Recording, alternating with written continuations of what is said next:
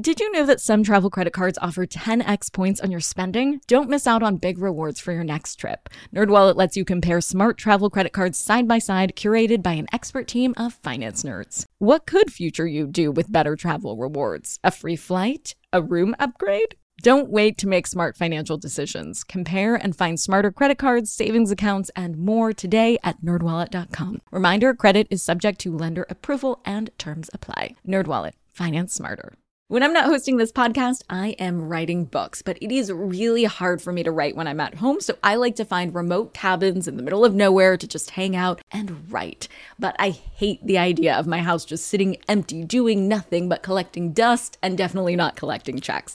And that's why I'm an Airbnb host. It's one of my all-time favorite side hustles. Other popular side hustles are awesome too, don't get me wrong, but they often involve big startup costs. By hosting your space, you're monetizing what you already have access to. It doesn't get easier than that. And if you're new to the side hustle game and you're anxious about getting started, don't worry, because you're not in this alone. Airbnb makes it super easy to host. I mean, if I could do it, you could do it. And your home might be worth a lot more than you think. Find out how much at airbnb.com/host. I'm Nicole Lappin, the only financial expert you don't need a dictionary to understand. It's time for some money rehab.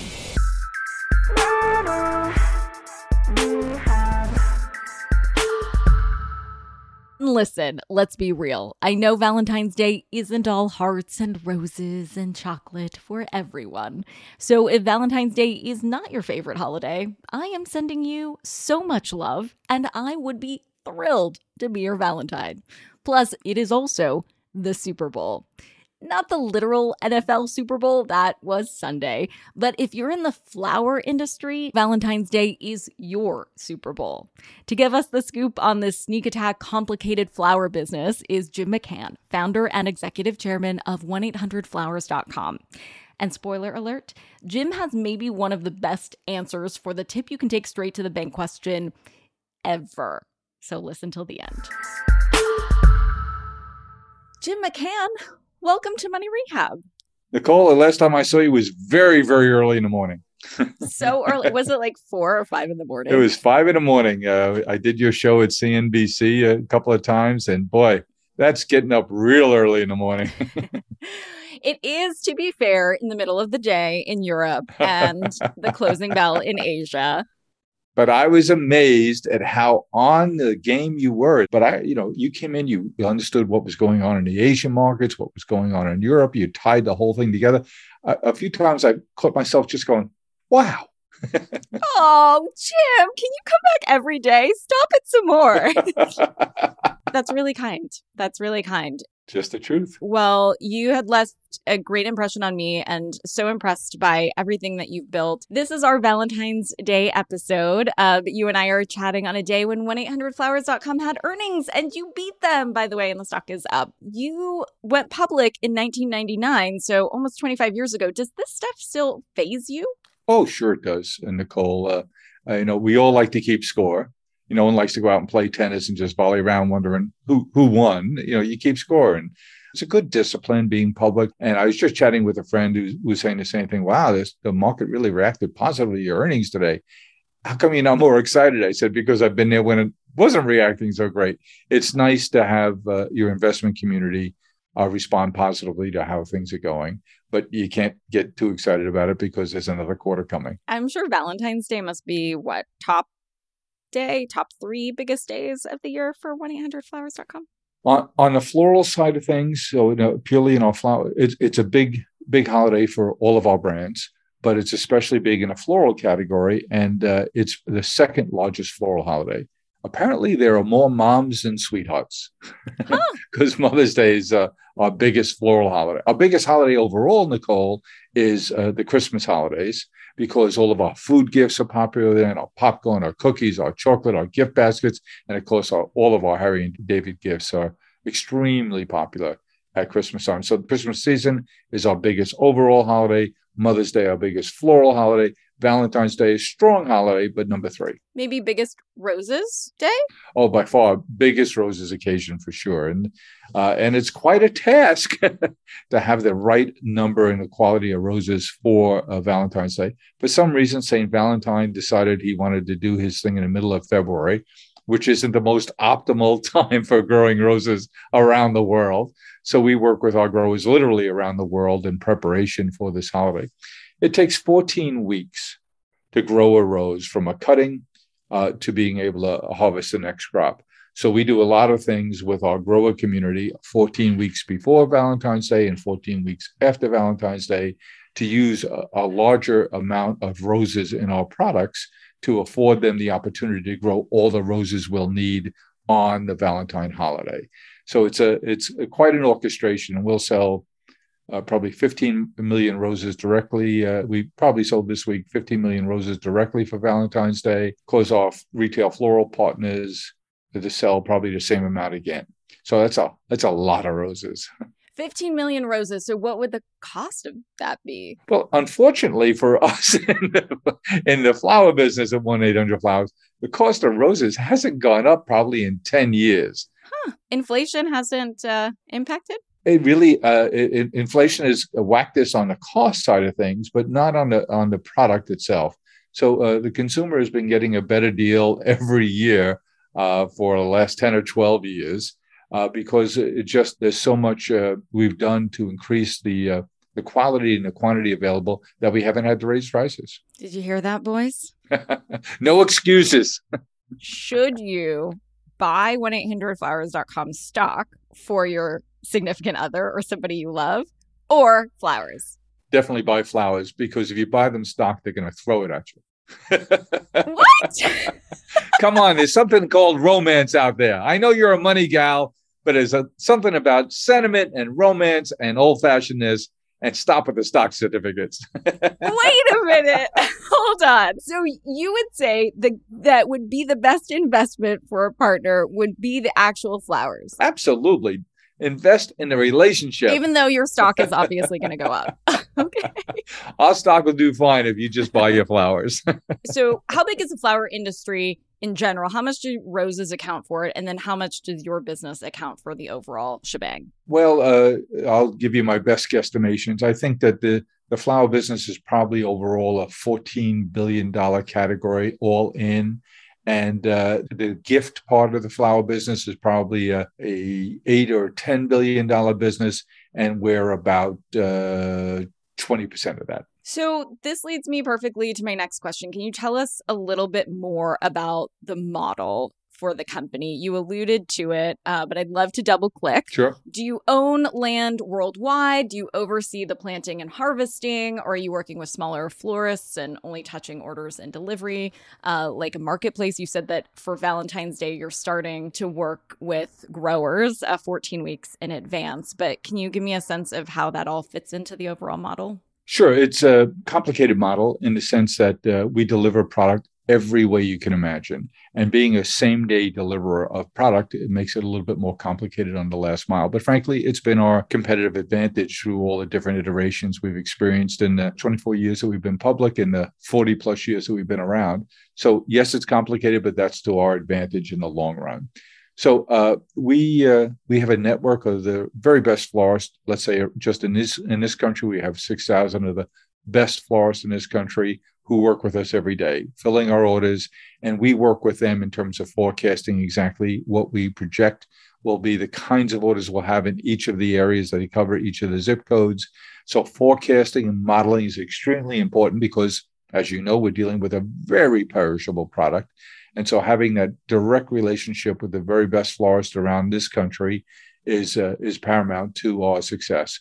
How do we predict it? How do we work with our grower community to say this is how we're going to need our product in each market so the distribution works? And this time of the year, it's in the Northern Hemisphere, it's difficult to grow a lot of products. So this time of year, we'll be reaching into South America. We'll be reaching into, in some cases, Africa for our European partners to go where the equator is to grow our product to get it to our markets. As we get into different parts of the year, then our buying of product will move more to North America, to our growers around the U.S. and around Canada to provide the product for us. So it's a lot of planning, a lot of orchestration, a lot of modeling, a lot of predictability, so that a retail florist who's the very best at what they do knows their market like nobody else can. And now we are giving them a great deal of data and input in terms of what to expect in their market, make sure they have the right product, the flowers, the containers they're going to need. They can plan their budgeting around their staffing, how many drivers they'll need, what areas they'll need to cover, and they get that data back to us so that if you place an order with us, you'll get pinged the minute that order is delivered, and there's a huge smile on the face of the recipient you intended. Indeed. Let's take a step back for a second. Flowers, you mentioned, are of course perishable, and this might resonate with some of our listeners that have businesses or thinking about businesses in other perishable goods markets. So this means you have a very small window of time to sell your product, so to speak. What do you think the biggest challenge is, and what have you learned to overcome a perishable business, making that successful? Well, it's a little bit different at different times of the year. So this time of the year, weather is our primary concern. So we work a lot with FedEx, for example, on moving product around the country. And so we're watching the weather maps very closely. My advice is sell sweaters. Perishable products are tough. I mean, when you pull into a fancy town like, let's say, Los Angeles, you don't go to Beverly Hills and say, this is where all the florists live. It's a tough business. It's a good business. There's lots of wonderful people in it. But there are so many variables that can give you grief. You can have everything planned out perfectly. And an ice storm, we just had ice storms throughout the Southwest. All of a sudden, planes can't fly, florists can't get their trucks out. So you have to plan around that. And then you have to have the customer service people in place to be able to deal with the order that was supposed to be there today, but nothing was moving. So where's she going to be tomorrow? We want to reroute the flowers to make sure they get to the right place. So there's a lot of intricacies.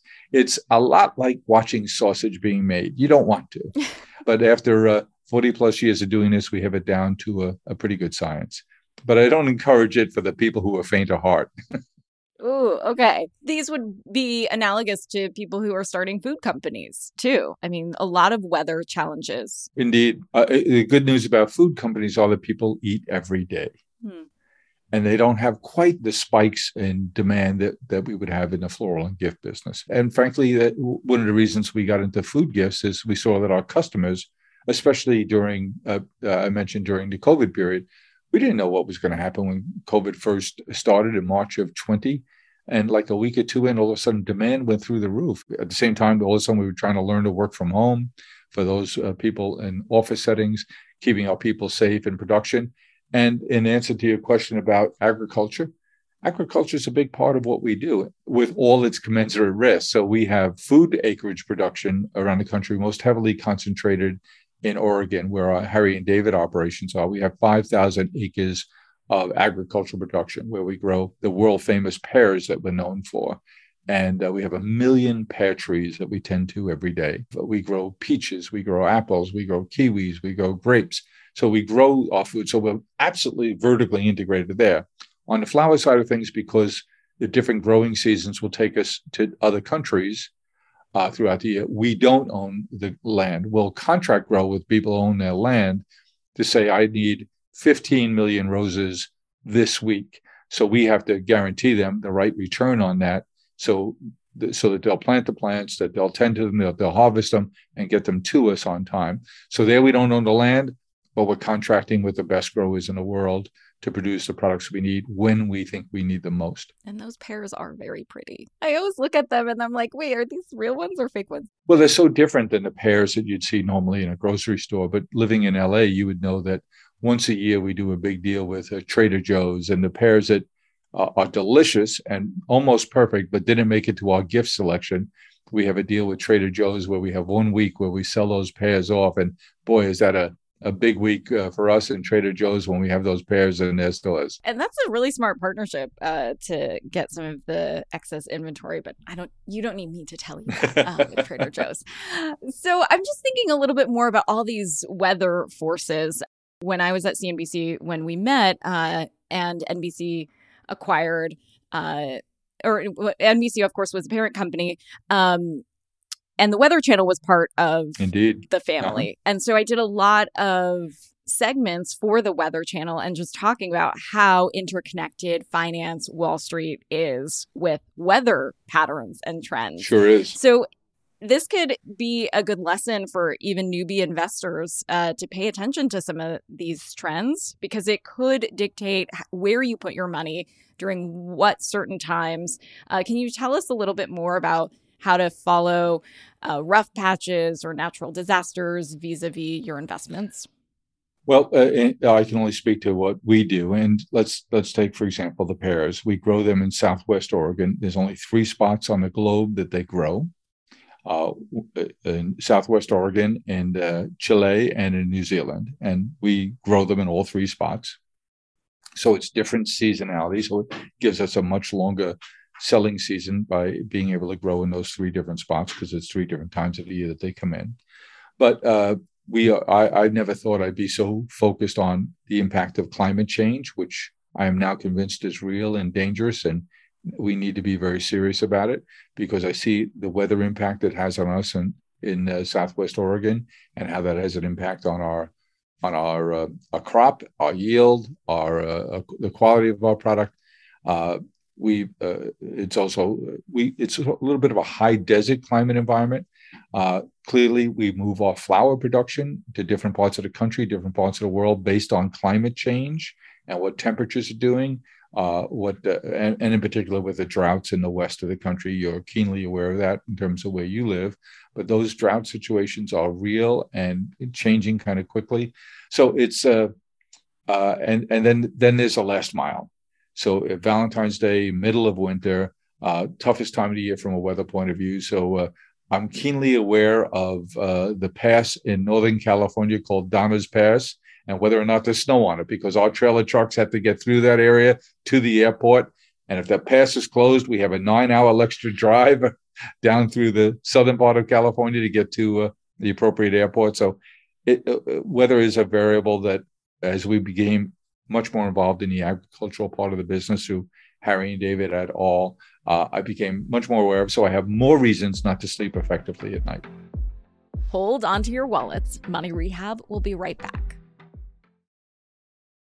Money Rehabbers, you have money hidden in your house. Yeah, just hiding there in plain sight. Okay, so I don't mean you have gold bars hidden somewhere in walls, treasure map style, but you do have a money-making opportunity that you're just leaving on the table if you're not hosting on Airbnb. It's one of my all-time favorite side hustles. By hosting your space, you are monetizing what you already own. It doesn't get easier than that. For me, hosting on Airbnb has always been a no-brainer. When I first signed up, I remember thinking to myself, Self, you pay a lot of money for your house. It is time that house returned the favor. And to get real with you for a sec, I felt so much guilt before treating myself on vacation because traveling can be so expensive. But since hosting on Airbnb, I feel zero stress for treating myself to a much needed vacation, because having Airbnb guests stay at my house when I'm traveling helps offset the cost of my travel. So it's such a win-win. I mean, if I could do it, you could do it. And your home might be worth more than you think. Find out how much at airbnb.com/host. Do you ever get FOMO, fear of missing out? Well, do you ever get FOMO-tupita, fear of missing out on the perfect hire? If so, I have the antidote. It's LinkedIn Jobs.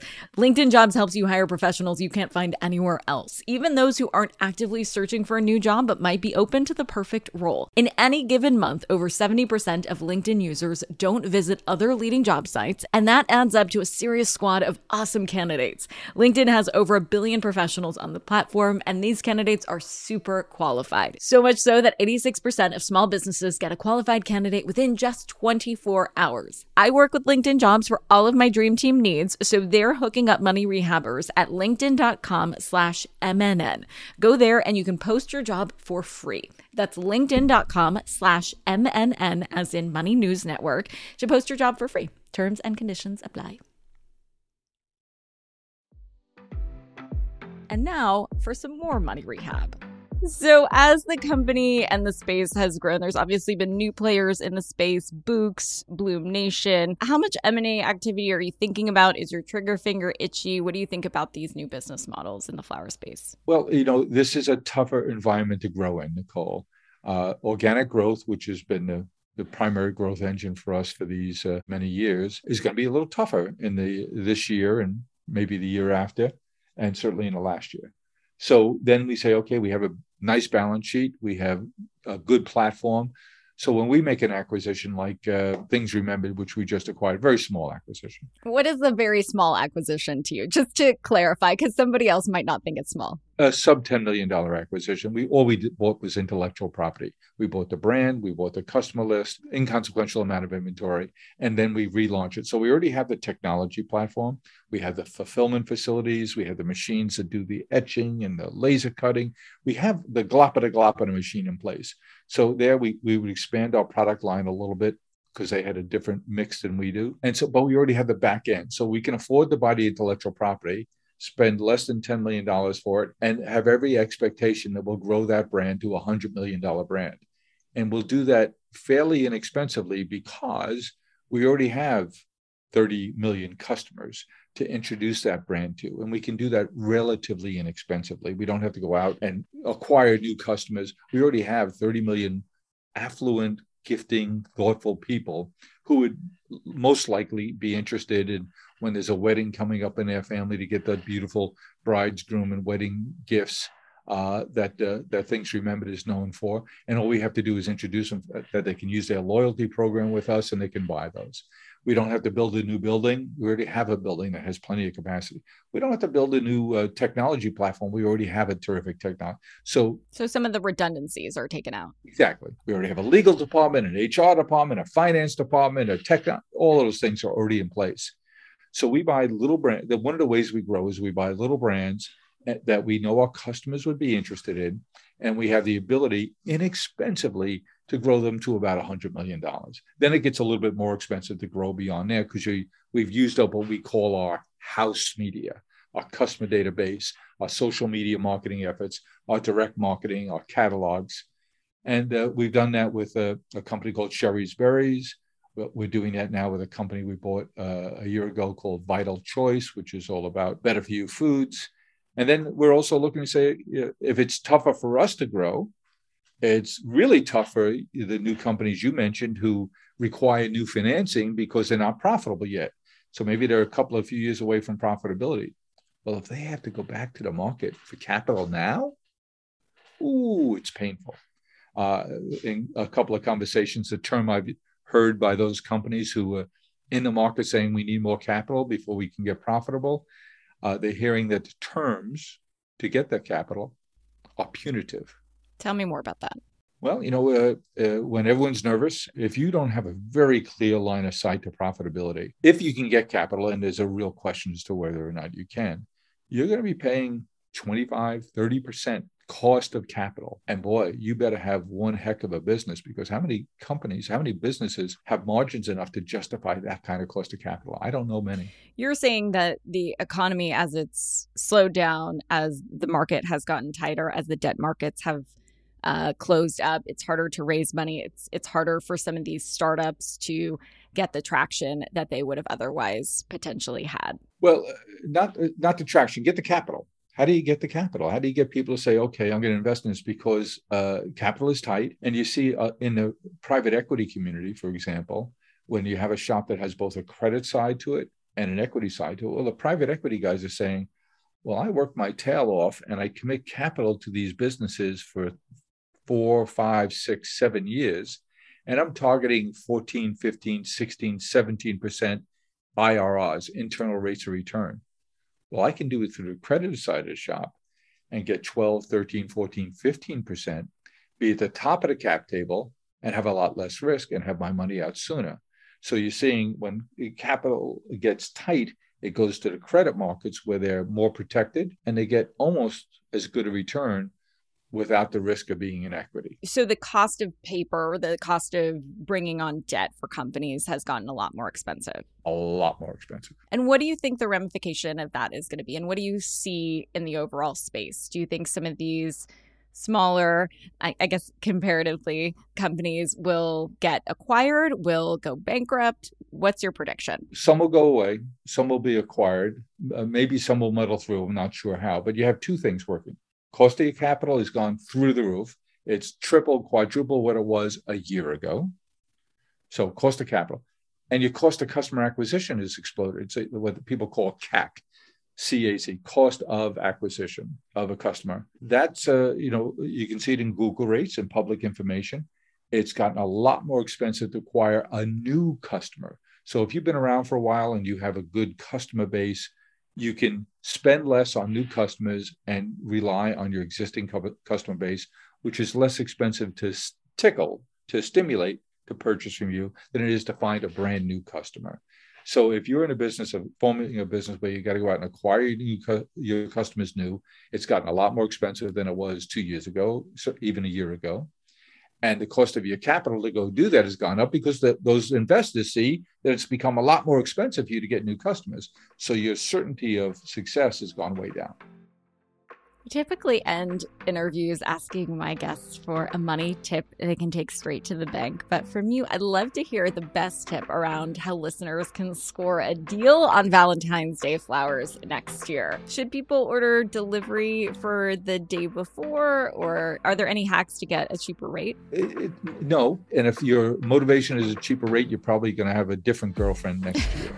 I'll give you a tip, just you and I. Okay, between us girls. Better to send it in the office on the Friday before, so everybody in the office comes by and says, oh, somebody loves you. It just reinforces the sentiment, the emotion you wanted to elicit anyway. And say on the card, I couldn't wait until the 14th to tell you how much I love you. Okay, Jim. I love that. And you saved on shipping costs or delivery. There you go. You're the best. Thanks, Jim. Happy Valentine's, Nicole. Happy Valentine's to you. Money Rehab is a production of Money News Network. I'm your host, Nicole Lappin. Money Rehab's executive producer is Morgan Lavoie. Our researcher is Emily Holmes. Do you need some money rehab? And let's be honest, we all do. So email us your money questions, moneyrehab@moneynewsnetwork.com, to potentially have your questions answered on the show or even have a